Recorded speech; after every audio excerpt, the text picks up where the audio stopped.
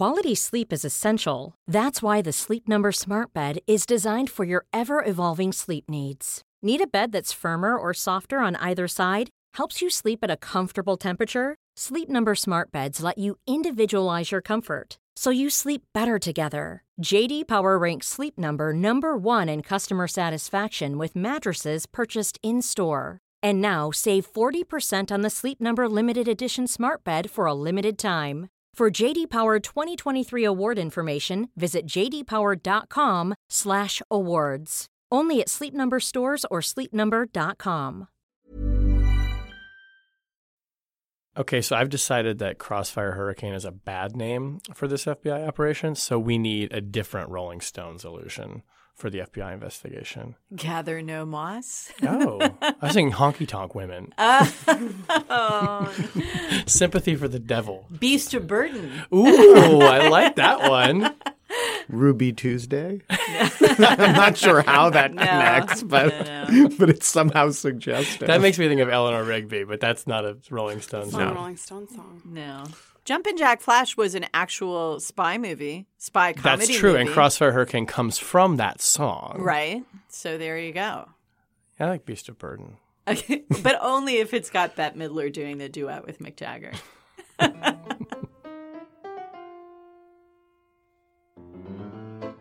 Hello and welcome to Rational Security, the Beast of Burden edition. That's going to be Shane. very apt for all the things we have to talk about.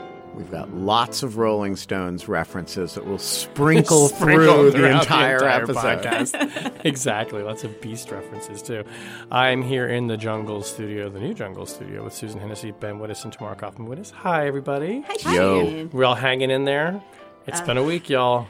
It's only half over. Yeah, it has not been a week. It's only been 3 days, man. I know that becomes sort of a cliche of the era that we're in to say, like, that it's, time has become elastic and compressed and, sort of stories on a normal news day. There's like 5 of them that would be blockbusters. This 3-day period has seemed unusually compressed to me. I feel like we're in that part of this season of this television series called Life where, we're building up to the penultimate episode with the climax in it. And so there's a lot that's happening all at once. We're just trying to wrap up all the threads. Yep. Right. The It's weird thing that got introduced in episode 3, you're like, oh shit, we got to wrap that up. Yeah, it's what all they never did guys. in Battlestar Galactica. Yeah. No, this is the Marvel Cinematic Universe Exactly. of the television series called Life. Didn't Trump also cut a campaign ad this? I don't follow the Avengers thing, but somebody cut a campaign ad where he plays it's his face on the supervillain who like annihilates half the universe with Jacob's nodding yes with a snap of the fingers. And I'm like, was that purposeful or not? I don't like that image. Yeah, I don't like it either. Well, anyway, that's a beast of burden for another podcast.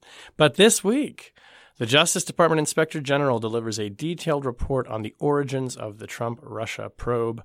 House lawmakers unveil articles of impeachment against Trump, and the Washington Post reveals that senior officials knew the U.S. wasn't making progress in Afghanistan, contrary to their public claims. What does any of that have to do with Beasts of Burden?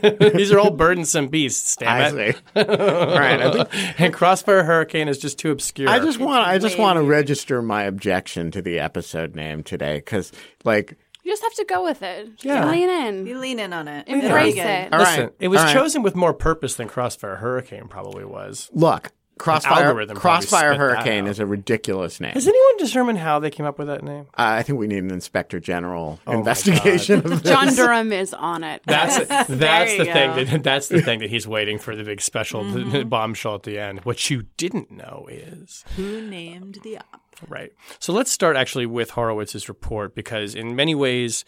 This is a kind of a review, obviously, of the investigation that becomes the Mueller report, and the Mueller report is sort of the dog that doesn't bark with the impeachment articles, which we'll get to in the second segment. A couple of just top-line findings, and I just want to briefly go over them because I want to get more into the nitty-gritty of things. I think the big takeaway is that Horowitz finds that the counterintelligence probe into associates of the Trump campaign and whether they had connections with Russia was properly predicated. He found no evidence of political bias. And I know some people have said, well, that doesn't mean he found no political bias, but he looked pretty hard at lots and lots of communications and didn't come up with any political bias that you would think he would have found, considering he was actively looking for it, and found, I think, by any objective standards, significant concerns about the way that the FISA application process was handled with regards to Carter Page. So that is the top line. Susan, that's not going to settle anything. And we are less than 24 hours out from this report. Horowitz is currently testifying right now as we speak before the Senate Judiciary Committee. And it's almost as if this report has been out for months and people have now just baked it into their position. So do you expect this is going to change the political dynamic appreciably, or is this just sort of kind of goes into the hole and everyone finds what they want to find in the report? Yeah, I think this was always going to be sort of a choose-your-own-adventure situation because everything is, and that's exactly what we see happening here. Look, the report largely exonerates FBI officials from sort of Trump's conspiracy theory charges. It finds an absence of any evidence for political bias.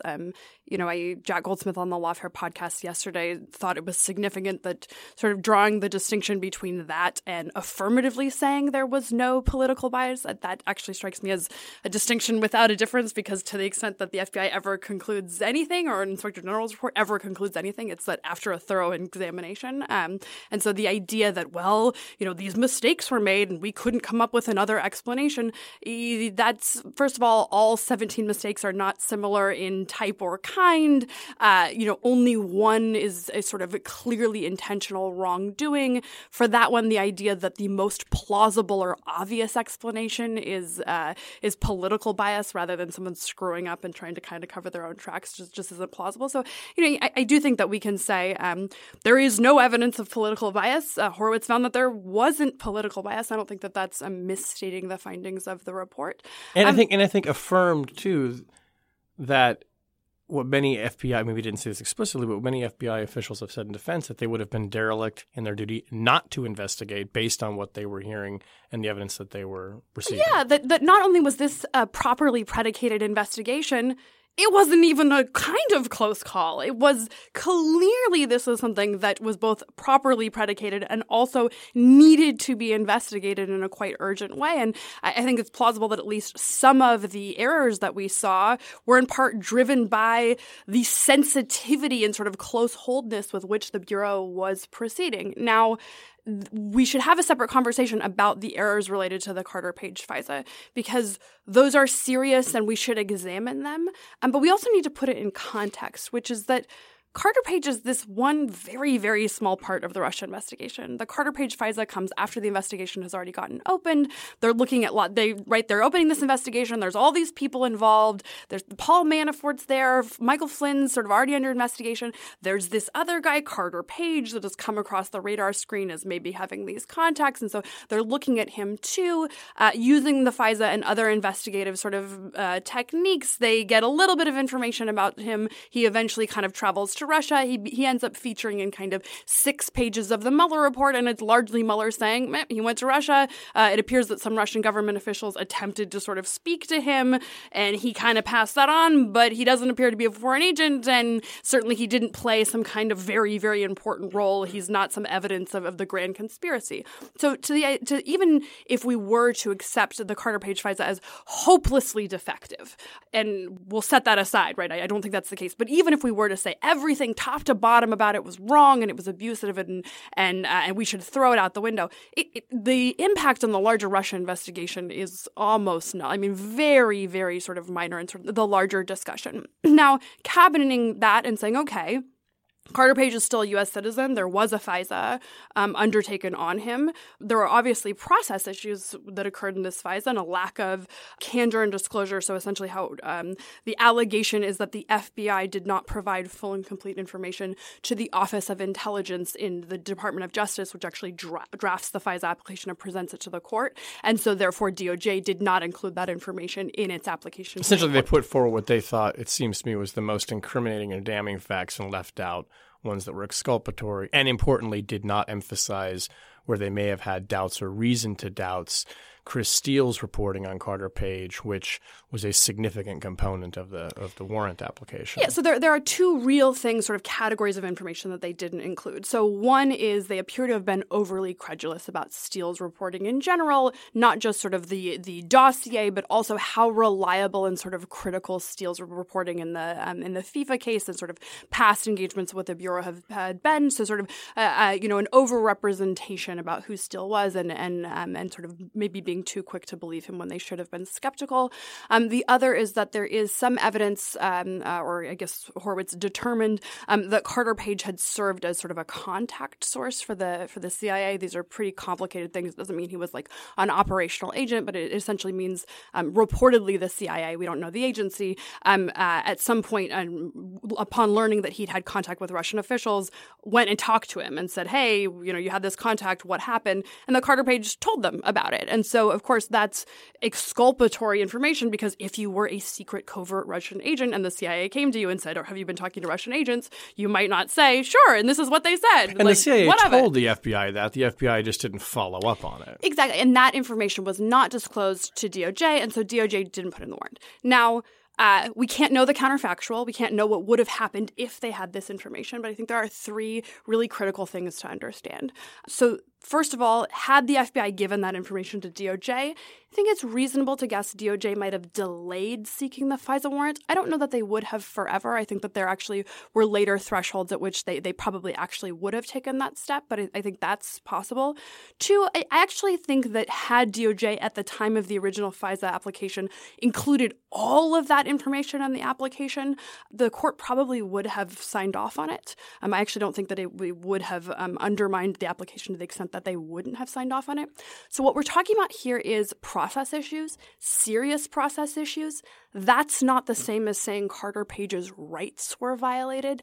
That's not the same as saying the warrant or the surveillance was defective. And it's not the same as FISA abuse. And so there's a little bit of sort of a trick being played here. And so it's hard because you want to remain intellectually honest and say, okay, these are really, really serious problems with the process. But it's also being used to sort of make a much larger and wholly unsupported point. But I want to come to you on that. And I mean, A asked me, do you concur with Susan's assessment of how we should be reading these shortcomings, which just to summarize a little bit real quickly what Horowitz said, that he said there were significant accuracies and omissions regarding the FISA warrant application and that FBI agents, quote, failed to meet the basic obligation to ensure the applications were, quote unquote, scrupulously accurate. Now, you talked a little bit about this on the Lawfare podcast yesterday and kind of raised the question of, are we in a world now where, well, maybe Edward Snowden was a little more right than people gave him credit for, that the FISA is a bit more of a rubber stamp? Or, I know it can be very difficult to assess that considering we don't have comparable scrubs of this detail to know. But nevertheless, these are not the kinds of things that we expect to see, right, from FBI agents in the FISA process, to be leaving out exculpatory information and not passing on just the entirety of the picture. Correct. So first of all, I was being a little bit provocative on the Lawfare podcast when I posed the Edward Snowden question. You did retweet someone's comment about it. No. Look, I think it's a fair question. People like me have been arguing for years that this process is not pristine, but highly rigorous, and that the judges spend a lot of time and attention on these applications and that the FBI scrubs them really well and the Justice Department scrubs them very well. And then you have a real forensic retroactive look at a single Title I FISA application, or actually a trio of them if you include the renewals. And the process actually looks quite ugly. And so I think that does raise a fair question. Is the average FISA application quite as well scrubbed as people like me have been arguing? Now, I do not believe the answer to that question is, well, Edward Snowden was right. And I don't believe the answer to that question is the whole process is a sham and the court is a rubber stamp, the kind of traditional civil libertarian objections to the FISA process.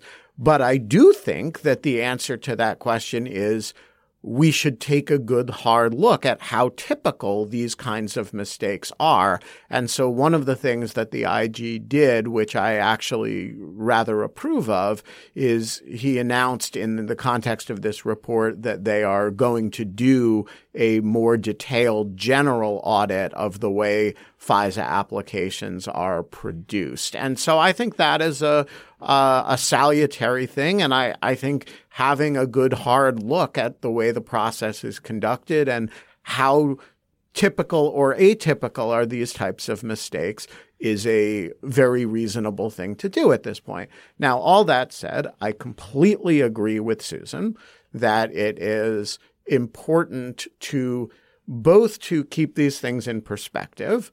It is not clear that the ultimate integrity of these FISA applications was at issue. And more importantly, to segment this question, from the question that the critics of the FBI have been drumming for the last 2 years, which was not, were there technical errors in the FISA process? It was not, were the line agents adequately scrupulous in their handling of these things? It was there a coup and a treasonous conspiracy hatched in the FBI at the senior levels, elucidated through the texts of Peter Strzok and Lisa Page, and in which reflects a kind of deep state operation to take down candidate Trump and then his presidency. And the Inspector General answers that question pretty decisively in the negative. So here's the thing, though. I think, to pull back from this and take a little bit more of a layman's perspective, why is it that supporters of the president have been able to spin up this fantastical conspiracy theory about the thorough politicization of the FBI and the quote-unquote coup that it carried out on the Trump campaign? They've been able to do that because of declining public trust in our institutions of government. The FISA court, the very existence of this FISA process is a gap in our basic mechanisms of transparency and accountability. It is a special thing that was created by Congress to address specific national security threats that Congress judged couldn't be dealt with through the regular court system. But, there is a degree of transparency that the American people rely on to have trust in their government that they don't get here. And that's why it has to be so scrupulously worked. And the FBI, if it wants to keep this tool, has to rely on that. And so I think, this is example one of two that we're going to talk about in today's episode, where what actually happened now that we see a thorough investigation is only going to erode the public's trust in government. This is a case in which now that this IG report is out and these flaws are evident, it doesn't matter whether the conspiracy is proven or unproven. What matters is that the report and the flaws it reveals are going to further undermine public trust in this institution, and they're going to make it easier for the next bunch of guys with political agendas to stoke the next conspiracy theory. And when we talk about the Seagar report in Afghanistan, we're going to have the same conversation. And to that end, I do think that we should, foot stomp the idea of how incredibly bizarre John Durham releasing a statement on the investigation was, and how incredibly inappropriate, misleading, and contrary to process and procedure Bill Barr asserting his own sort of spin on the investigation was, again, because it actually seems like both of those decisions, most overtly the Barr decision, was designed to expressly exacerbate exactly the features that Tammy is talking about. I can't find a different explanation for why the Attorney General would make what is on its face a false statement, or at least a highly, highly misleading one about an ongoing investigation, rather than utilizing the normal process for the Attorney General to give comment on an IG report, which he did here. And we've seen, critics of the Attorney General have said this is the same thing he did with the Mueller report, right? It is. It's to come out and say, it's kind of a counter-information or disinformation. Right, and to give to give this man to trust that Fox News viewers are not actually going to read the report, to try and offer the counter-narrative. And I think one of the interesting things is that while it was wildly successful the first time Barr did it, it actually didn't work this time. And I don't know if that's because the IG report came out at the same time, or if instead the media is a whole lot more skeptical when Bill Barr offers his assessments of things now because he is no longer a credible person. There's also, just to put a point on that too, there's an effort by the Attorney General and others to go back and discredit reporters and to make it sound like this was all some kind of fiction that was concocted and fanned by the press. I mean, the Steele dossier is a very good example of this. I mean, the report very clearly points out that the Steele dossier had nothing to do with the predicate for the investigation. I think it also shows that it was not actually the sole basis for the Carter Page FISA warrant, even though it played a very significant... And it does appear to be the thing that sort of took gets it over the line, right, but also goes into detail about how they were looking for a way to get a warrant on him already. And I only bring that up because the dossier is another one of these things that's kind of like a totem that people have seized on, frankly, on both sides of the issue, and have kind of like brought back to sort of distort the overall picture of like, what are we really talking about here? And if you can say that this entire investigation was premised on some Democratic opposition research paper that's only tied back to one person, well, then you can make the whole thing sort of dissolve. That is not what the Inspector General found, though. Yeah, I actually think that Barr's statement about this report is in some ways more outrageous than his statement about the Mueller report. Among other things, it is more obviously false. His statements on the Mueller report amounted to kind of the president's spin, or the sort of reading the Mueller report in the light most favorable to the president and sort of tripping over himself to, adopt favorable constructions of it. There were sentences in his statement yesterday that simply are not true. And I don't have the statement in front of me, but he says at one point in that statement that the report describes intrusive surveillance of a political campaign. And the report, in fact, describes opening investigations on 4 individuals associated with the campaign. The FBI investigation was not an investigation of the Trump campaign. In fact, there's one point where Halper, one of the confidential human sources, tells he was being used to get close to Papadopoulos, and I think DePage, tells the FBI, the Trump campaign wants to offer me a job, and the FBI responds with, well, if you do that, we're done talking to you. Right. And for the Attorney General to issue a statement that basically attacks the FBI and seeks to discredit the IG report on the basis that it is insufficiently critical of his own department is an extraordinary thing for the Attorney General to do, and I think actually goes beyond what he did in the Mueller case. We're not going to have enough time to get even more into the FISA components than we have already. But I did want – and there's going to be a subsequent Inspector General report on the FISA process, and we're going to have more time to talk about it. But I just want to read one quote from Julian Sanchez over at Cato, who has written very thoughtfully for many years on the privacy and civil liberty implications associated with the law.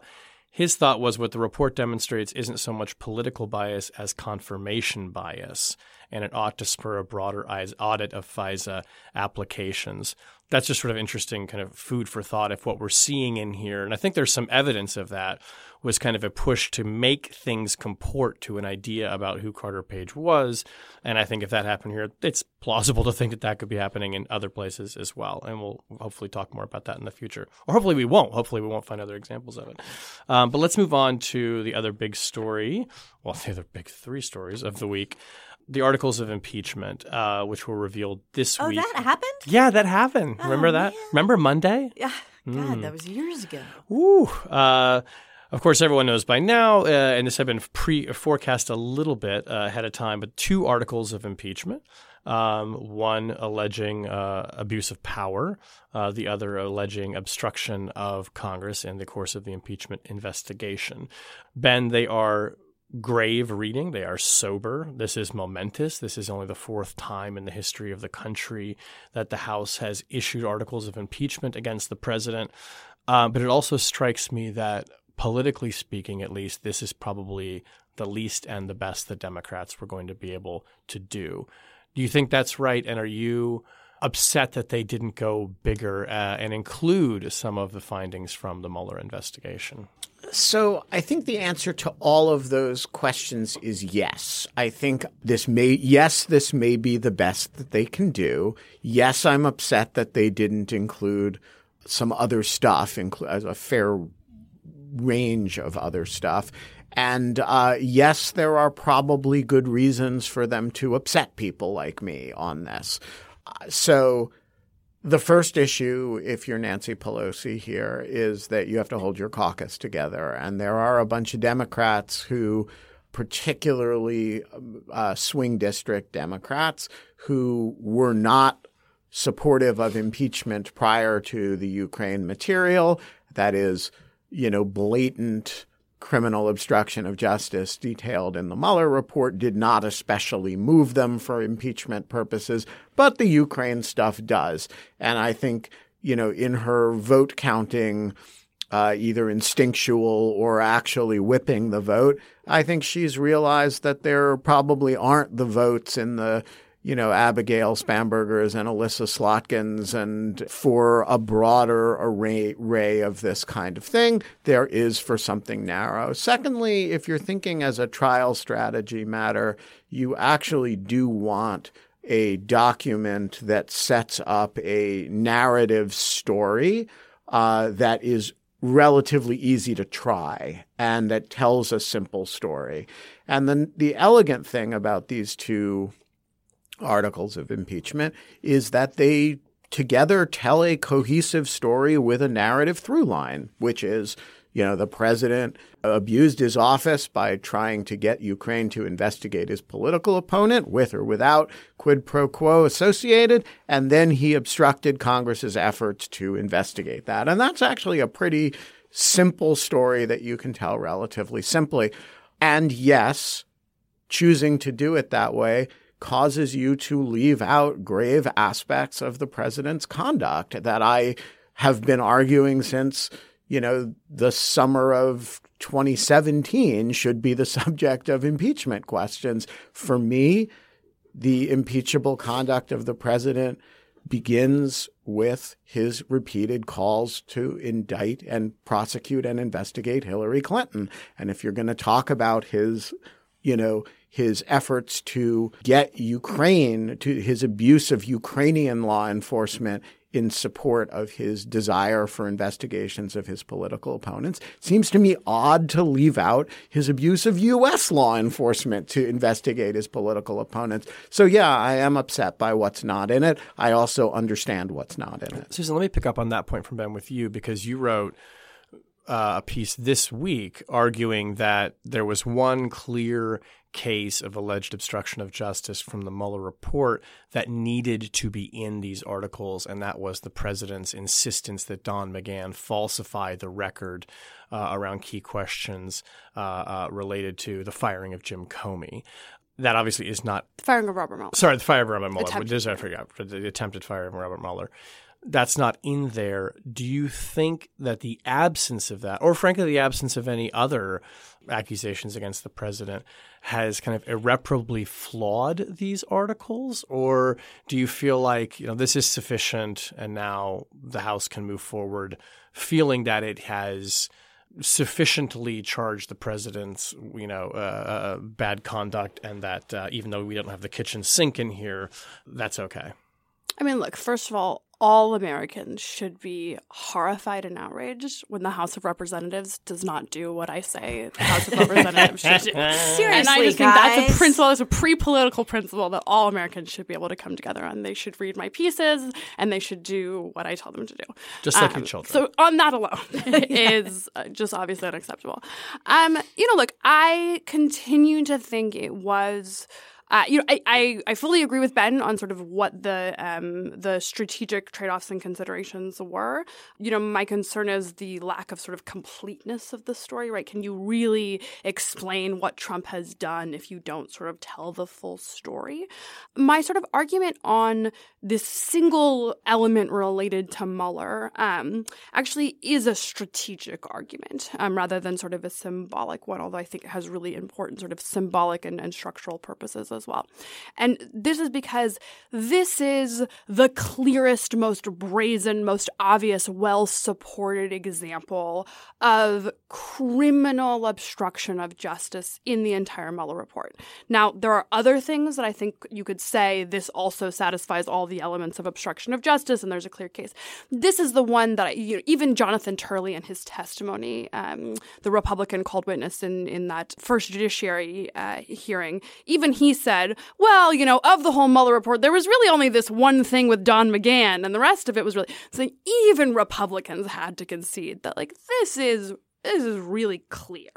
It also involves the testimony of Don McGahn, who, of course, is litigating this right now. But it's really significant that it's Don McGahn's testimony and not Mick Mulvaney or some of the other people they're trying to bring in, part because one of the risks of the House doing things like litigating for Mick Mulvaney's testimony, one thing that Republicans are trying to say, you shouldn't make an article of obstruction of Congress because, you should seek remedy in the courts first, is that they could do that, and then Mick Mulvaney could show up and assert executive privilege or other sort of substantive privileges assertions, so he actually wouldn't answer the question and they have to start all over again. Don McGahn has already told all of this to Robert Mueller. The only thing that Don McGahn needs to do in terms of testimony is say, is this true? Did you say this? Did that happen? Right? And so there's no sort of secondary claims that might come up. And also you don't need Don McGahn's testimony, right? It's all there in sort of a well-supported record. And this, I think, would be really useful to have, in part because we see there are sort of two lines of defense coming out from the Republicans. One is that as to the Ukraine matter and the existing articles of obstruction, one is the record isn't sufficiently well developed. And the other is that the offense isn't a criminal offense. And so most scholars sort of acknowledge that you don't technically need a criminal violation within sort of the meaning of the law, but it's the slam dunk case, or if you're operating outside of that, it becomes right. It lends legitimacy. If you're operating outside, it's harder to make that case. And so by putting this really, really well supported article that came after a very long investigation that has lots and lots of evidentiary support and is a clear violation of the criminal law, notwithstanding Bill Barr's opinion to the contrary. To the extent Republicans try and say, well, the Ukraine record hasn't been developed enough and we don't have enough here to say that this is impeachable, you can then turn to those same people and say, okay, how about this one? So you can vote no on these two, but yes on these. To the extent they say, well, this abuse of power, maybe we're uncomfortable with it, but it's not a crime and we don't believe it's impeachable because that has to rise to these high crimes and misdemeanors. And so then you say, okay, well, here's obstruction of justice, a very clear sort of case. And so I understand that it seems a little bit foolish to try and engage sort of Republicans on the merits because there are reasons to believe these aren't being offered in good faith. And so they're just going to argue something else.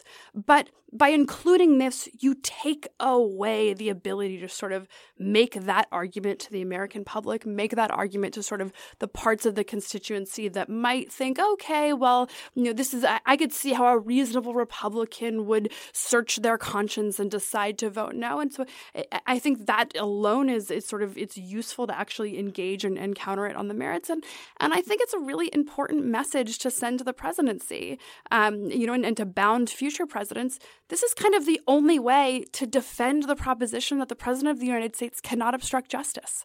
It's really hard to pass laws or to expect the executive branch to defend itself from presidential obstruction. And since Robert Mueller determined because you can't indict the president and you can't accuse the president, that leaves this as the sole remedy. And by not taking it, even this very limited, modest, measured thing, I do think that has the effect of basically telling future presidents you can get away with it as long as you have, 60-odd votes, 58 votes in the Senate. Well, I'm not going to argue with any of that because I think, on the merits, in principle, I agree with you. But I think that if we all accept that impeachment is an inherently political process because it does take place in these elected bodies, then we have to accept that politics is going to shape how it's done now and in the future. And it seems to me that what these two articles of impeachment and the clean, narrow line, a storyline that they're telling, what they represent is a choice by Speaker Pelosi and the Democrats not to try and engage Republican arguments, not to try to engage Senate Republicans, but understanding that this impeachment, which is inherently a political process anyway, is going to have its main impact in electoral politics because there's an election next year. And so the storyline that they have put in front of the American people is a storyline not just about what happened. It's a storyline saying keeping this man in office is a danger to the republic and a danger to American national security. That's basically what these two articles say. Article 1 says this ongoing conduct is a threat to national security, although I would argue that I don't think the first article does a very good job of explaining why the abuse of power on Ukraine represented a threat to American national security. The article doesn't spell out what American interests, what American policy was overturned, violated, subverted, or subsumed to the president's personal interest. And I think that's a bit of a missed opportunity, although they'll have plenty of opportunity to fill that in. And then the second article of impeachment says he's an ongoing danger to the Constitution. In other words, the message to voters is you can't let this guy have another term. And I actually think from a political perspective, that's the most effective argument to make. It's not debating what he did exactly. Do we know enough about what he did? It's not debating whether what he did was so awful. It's debating whether you feel like you can afford to let this guy stay there and keep doing stuff like this.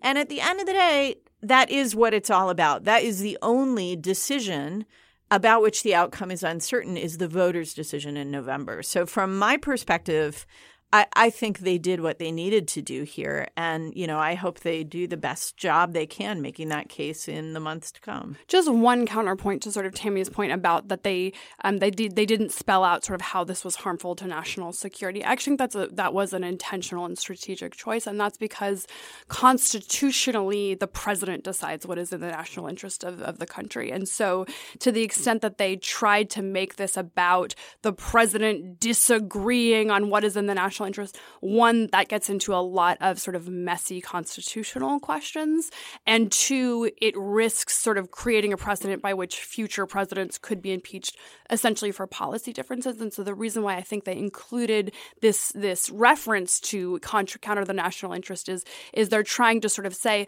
this was corrupt, this was about his political goals. We know this wasn't about the national interest. In fact, it ran counter to the stated national interest, and that really they probably should actually clarify in the other direction of sort of the role it's playing, because while I agree with you substantively, sort of structurally in terms of opening themselves up to arguments, if they walk down that path, that does give the Republicans a lot to work with. No, I hear you on that. It's also a very high stakes and a serious thing to essentially say the president is corrupt and unfit to hold the office. I mean, that really shows the American public that you mean it. And that's important because everyone knows how this is going to end. And so the Democrats can kind of, I think, deflect a little bit from criticism that this is all just theatrical and we're going through motions, because we know that probably sometime in February, the Senate, on a largely party line vote, is probably going to vote to acquit the president. But if the Democrats actually put forward these very grave accusations that go to sort of core fundamental behaviors, they can say, no, we really mean it and we're putting forth, a big effort here.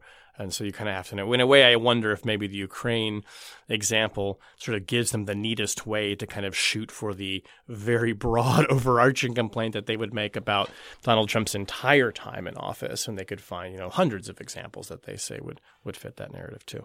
All right, let's pivot now to a third huge story of the week, and a proud moment for some of us at the Washington Post, actually. So this was a story 3 years in the making. My colleague Craig Whitlock, in conjunction with a lot of other very smart editors, very tenacious lawyers, spent 3 years fighting in court to obtain essentially what's called a lessons learned report consisting of many, many, many interviews with key figures on the U.S. and the Afghan side about the U.S. war in Afghanistan. And the headline essentially is that 2, I guess now maybe even 3 administrations have known that the war in Afghanistan was effectively hopeless, hopelessly misguided without a strategy, that corruption was rampant, that we were not making progress, and continued to tell the American people essentially that we were. Obviously, there are echoes of the Pentagon Papers, in this. Tammy, I want to start with you just to get an initial reaction. I mean, this story obviously lands in the middle of a very, very crowded news cycle, but still just, I think, lands with has had already just sort of a huge effect on the conversation around Afghanistan. But what were your first impressions when you saw the initial reporting? We're day 3 in 6 stories, we should say, now that are coming out. Right. And so there's, I think there's more that we will see emerge from this set of documents that the Post obtained through a Freedom of Information Act lawsuit. But just to put this in context, what the Post obtained is not the lessons learned reports, which were written by the Special Inspector General for Afghanistan Reconstruction, which is an entity that was created by Congress to watchdog the U.S. government's efforts to stabilize Afghanistan. The lessons learned reports have been rolled out, by the Special Inspector General over the last year plus. I actually hosted the launch of one of the biggest of them in May 2018, which was the report on reconstruction, stabilization and reconstruction. And those reports are pretty unsparing in their criticism. This is an Inspector General doing work independent of the Pentagon, independent of the State Department. So what the Post got in the lawsuit are the underlying documents, the interviews that the CIGAR office, the Special Inspector General, conducted for these reports, other government documents that formed the factual basis and the analytical basis for the reports. And, what the Post got here is pretty striking because, what you see are some very stark assessments given, some of them in real time, some of them after the fact, by hundreds of U.S. government officials at all levels. Some are super senior, some are like people who are working out in the field, saying very clearly, like, yeah, I knew this wasn't working. Or, yeah, this poll came in of the Afghan public showing that we weren't making any headway here, and we sort of spun it, to say that actually everybody loves what we're doing, right? And so it is really chilling in the sense that these documents make clear the ways in which both military and civilian actors in the U.S. government worked to send messaging up the chain to their superiors and to tell others in Washington and in the American public that things were going well when they weren't. All that said, we've all known that Afghanistan was not a success story, right? So the headline here is like, were we lied to? Well, in certain specific instances, yes, we clearly were. And the documents reveal that, and it's shocking and upsetting. But in terms of the overarching story, we've known, right? And so part of what these documents do is make clear how many people involved in this effort have known, and the ways in which they tried to persuade all the rest of us to keep trying anyway in something that was not succeeding. So I have three issues with this, and I have a lot of mixed feelings. On the whole, it is a triumph of journalism that the Washington Post got these documents and can reveal the details of this stuff to the public. But number one, the Inspector General's lessons learned reports are themselves quite critical. And what they do is they put these interviews and this data that the Post now has, the raw stuff, they put it in context. They paint the bigger picture of who knew what, when, and how about what wasn't working. And what the Post is doing here is publishing, stuff that is raw material pulled out of context. It's a lot more shocking when you read it in isolation, but it's not necessarily a better picture of the full story. So I would say read the Post reporting along with the CIGAR reports, and and you get it all. Number two, the Post story notes that there's a ton of backbiting and second guessing all throughout all levels of the U.S. government on this Afghanistan mission. And I just got to say, backbiting and second guessing are endemic to any major initiative in any large organization. Anytime you want to look for it, you will find it. And so it's hard, and it's just hard for people who are out in the field at the pointy end of some complex, multifaceted strategy to understand why things are being done a certain way in Washington or how their effort fits into the bigger picture. People who are more senior, who fought battles over what the strategy should be, have trouble letting go of the fact that they lost those battles. So if you interview people, you're going to get that stuff.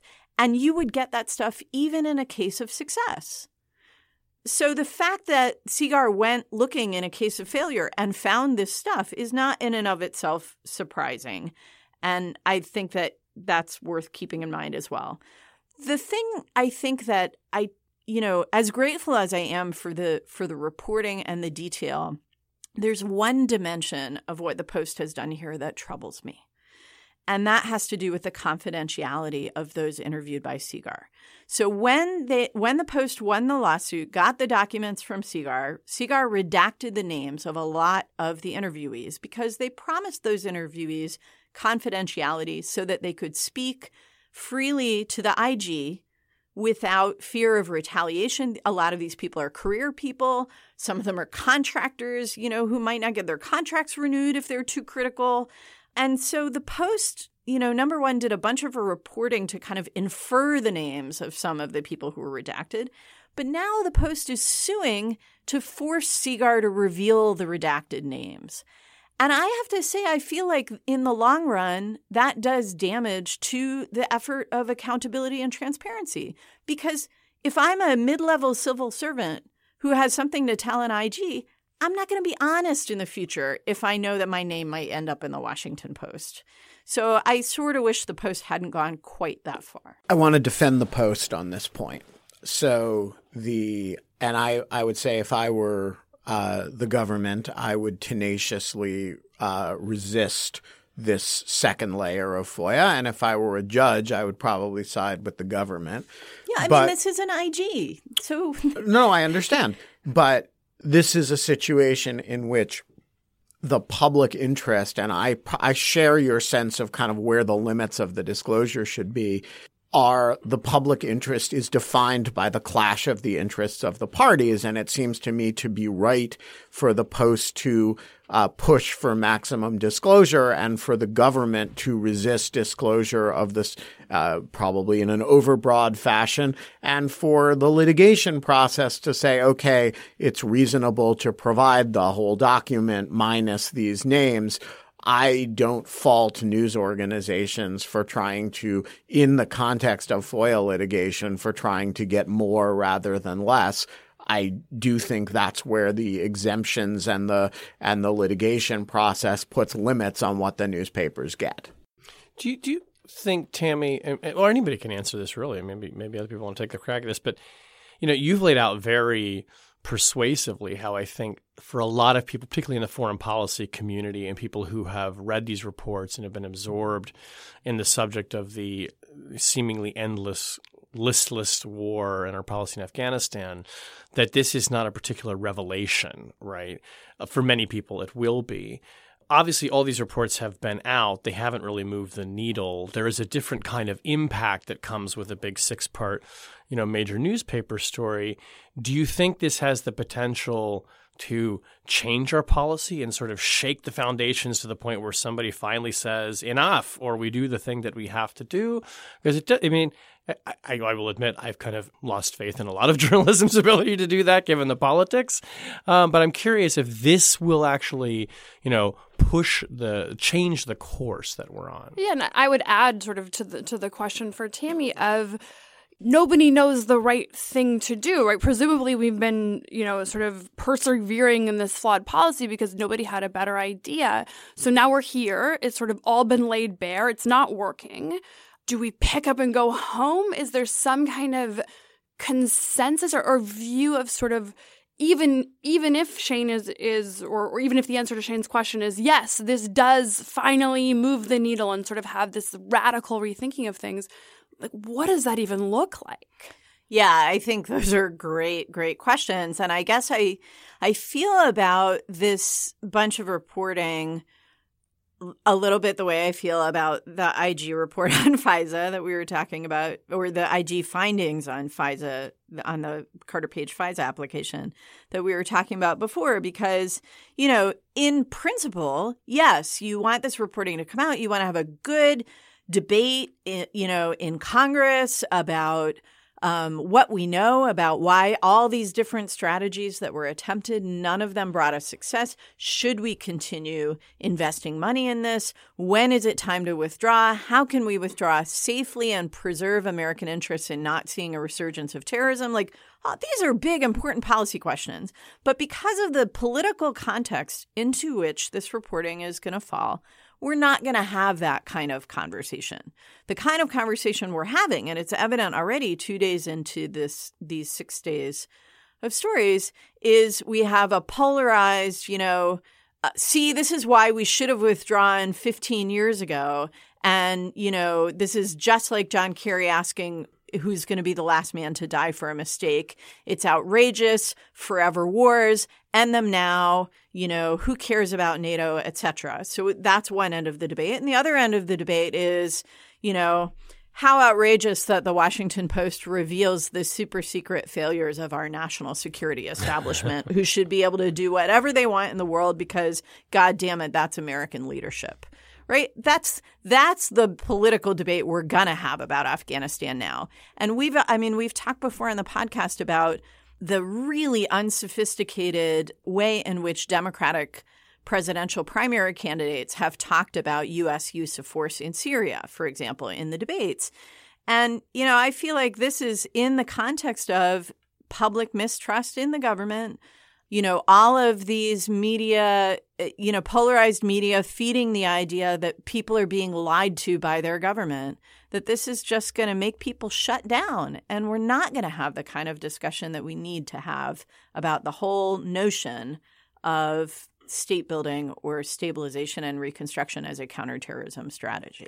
I also wonder how it's received within the government, right? If you're a civilian or member of the military that has risked your life, spent years in this undertaking, what does your leadership say to you now? What is morale like? Sort of if the message is all of this was for nothing or everybody knew. I also would imagine it could precipitate not just sort of that external, legitimacy of government with the people, but also, keeping faith with their own employees, who undertake these really, really difficult jobs. Yeah, I think you're right. But I also think the devil's in the details there, because I think that, people who do this kind of development work in conflict and post-conflict zones around the world, they know how hard it is. They know how long it takes. They know how incremental it is. None of the stuff in this report, the description of, well, it worked as long as we were paying bribes to the local tribal chief, and when we stopped, it didn't work anymore. None of that is going to surprise these people.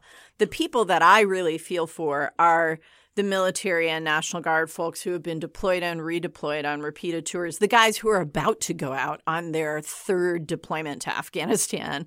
Those are the ones who are probably and quite reasonably asking themselves, why do I have to leave my home and family for a year again for this thing that we know isn't working? All right, let's move on to something that does work, damn it. Object lessons. My object lesson has to go first. Okay. You can go because first. I have to slip out immediately after talking about my object lesson to do my object lesson, which is that 25 minutes from now, I will walk out on the stage of Brookings' Falk Auditorium and host a launch event for the Washington Post's Ruth Marcus, who is launching her book on the Brett Kavanaugh nomination and confirmation, Supreme Ambition. And I confess that I read this book with some trepidation because the Kavanaugh confirmation is something I literally never want to think about again. And I hate the subject. And never mind that the guy's going to be on the court for the rest of his life. Yes. And there are a lot of good reasons to never think about the Brett Kavanaugh nomination and confirmation. The book is magnificent. And I read it sort of against my will. And are you going to tell Ruth that? yeah. Oh, yeah. I thought I'd have to be held down and force read this book. It is a model of really richly reported. I mean, she seems to have talked to everybody and read every scrap of paper associated with the nomination, with all those emails that the White House, the National Archive released. She seems to have read all of them. And also a great deal of legal sophistication and institutional sophistication about the Supreme Court. And it's just a really well-told story. And so I commend it to you all despite myself. I have to say the few times that I saw Ruth in the elevator or we'd walk past each other in the hall, and you always, with some trepidation, ask a colleague, how's the book going? Mm-hmm. And usually you get sort of like some glare, like, don't talk to me about that, or, oh, God, please don't remind me. She was so relentlessly positive and just enthused, and it was like she was just on a bullet train with that book, man. Well, she did it really fast because we're only a year out. Yeah. And so she produced it really fast, and it does not show. It's a remarkably well done piece of work. Great. Kudos, Ruth. Okay, Susan, what's your object? I also have an object lesson, and it is also a Washington Post story. Oh, my God. An important Washington Post story. Love for the Post today. Entitled, Someone is Gluing Miniature Cowboy Hats on Pigeons in Las Vegas. What? Oh. This is the news we need now. Reminding you once again, we are a national newspaper. There is a whole long story under that, but I think the headline kind of captures the whole thing, which is just in Las Vegas, someone is gluing. It does appear there's a long debate in the article about whether or not some sort of oil is being used, but I believe the consensus view is that it does appear glue. The pigeons apparently will molt and then the hat will come off. Again, I'm not this is a horrible crime against pigeons. Why is this happening? What is the security question related to this object? It's just, important that we think outside the beltway. If people can put cowboy hats on pigeons, Shane, what else can they do? Are these going to be vigilante because I have no documentary or testimonial evidence that political bias was the reason for the cowboy hats. we can't affirmatively say that. And I just think it's like a really important story that we should get to the bottom of, maybe with a special counsel or inspector general's report. We should have skipped the IG report and talked about the pigeons. Just a suggestion. Yes. There's a video too. Oh, thank God. It's telling you. Well, I'll do my object, which is also a Washington Post one. My object is my colleague and my buddy John Hudson this week, who covers foreign policy and diplomacy for the Post, who went to the press conference that Russian Foreign Minister Sergei Lavrov had with Secretary of State Mike Pompeo, in which Lavrov just went on and on about, we hear all these allegations that we interfered in your election, and I've never seen any evidence of this. No one has ever shown me any evidence of this. I've asked people in your government time and again for you to show me evidence of this, and I just never see it. So when it came time for the Q&A, John stood up and said, have you read the Mueller report? Because it's actually quite detailed and goes into the evidence at great length. Sergei Lavrov, I couldn't tell if he had read it or not, but was not impressed by John's question. I was, however. Yes, well done, John. Go, John. Hudson. Good question. Tammy, what's your object? So you will recall, dear listeners, that last week's edition was the -1 edition, and we asked you to tell us what consumer products should be named -1 after last week's edition. I just want to read out some of the delightful suggestions we got on Twitter. I'm not going to read names because A, I'll botch them, and B, on Twitter, some people just don't use their real names. It's really a thing. So I'll just read the products. So -1, the country code Trump wants to assign to Greenland. Excellent. I like this one. It's conceptual. The -1 Carpenter's Square. Turn your imagination into reality. What's a carpenter's square? It's a kind of ruler. It gives you a Oh, like true a slide 90 rule? degree. No, like a 90-degree square. Oh, okay. Yeah. It's like a sextant? Like a sextant. No, it's not like a sextant. You just wanted to say sex. Yeah. Like a Stetson that you glue on a pigeon. Okay, wait, there's more. -1 cat pee neutralizer. Ooh. A product yeah. we could all use. Sure. -1 the Trump-fastic IQ test. Clever. Very clever. Wedding invitations for the relatives you don't want to invite. Oh, I'll give you a -1. Will you be my -1? You can be my -1.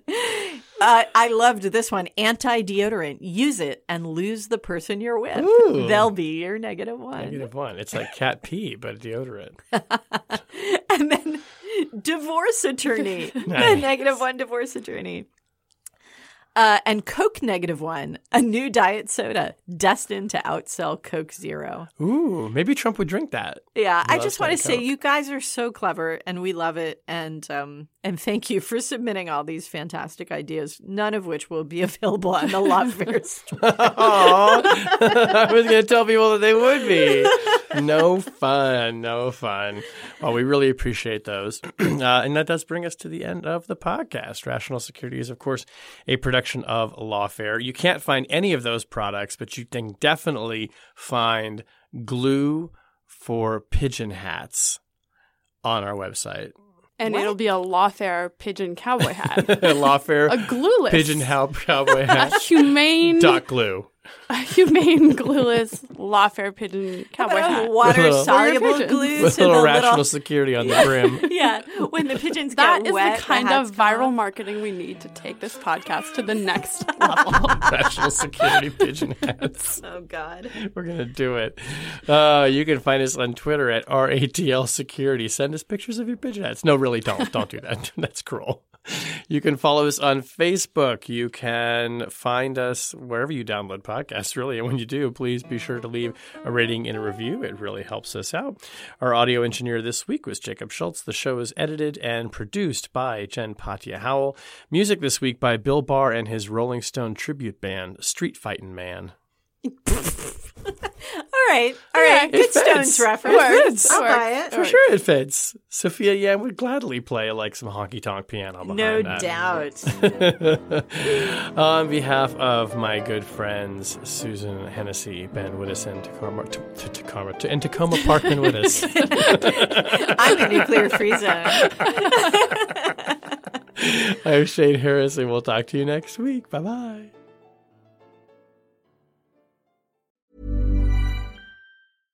Imagine the softest sheets you've ever felt. Now imagine them getting even softer over time. That's what you'll feel with Boll & Branch's organic cotton sheets. In a recent customer survey, 96% replied that Boll & Branch sheets get softer with every wash. Start getting your best night's sleep in these sheets that get softer and softer for years to come. Try their sheets with a 30-night guarantee. Plus, get 15% off your first order at bollandbranch.com. Code BUTTERY. Exclusions apply. See site for details.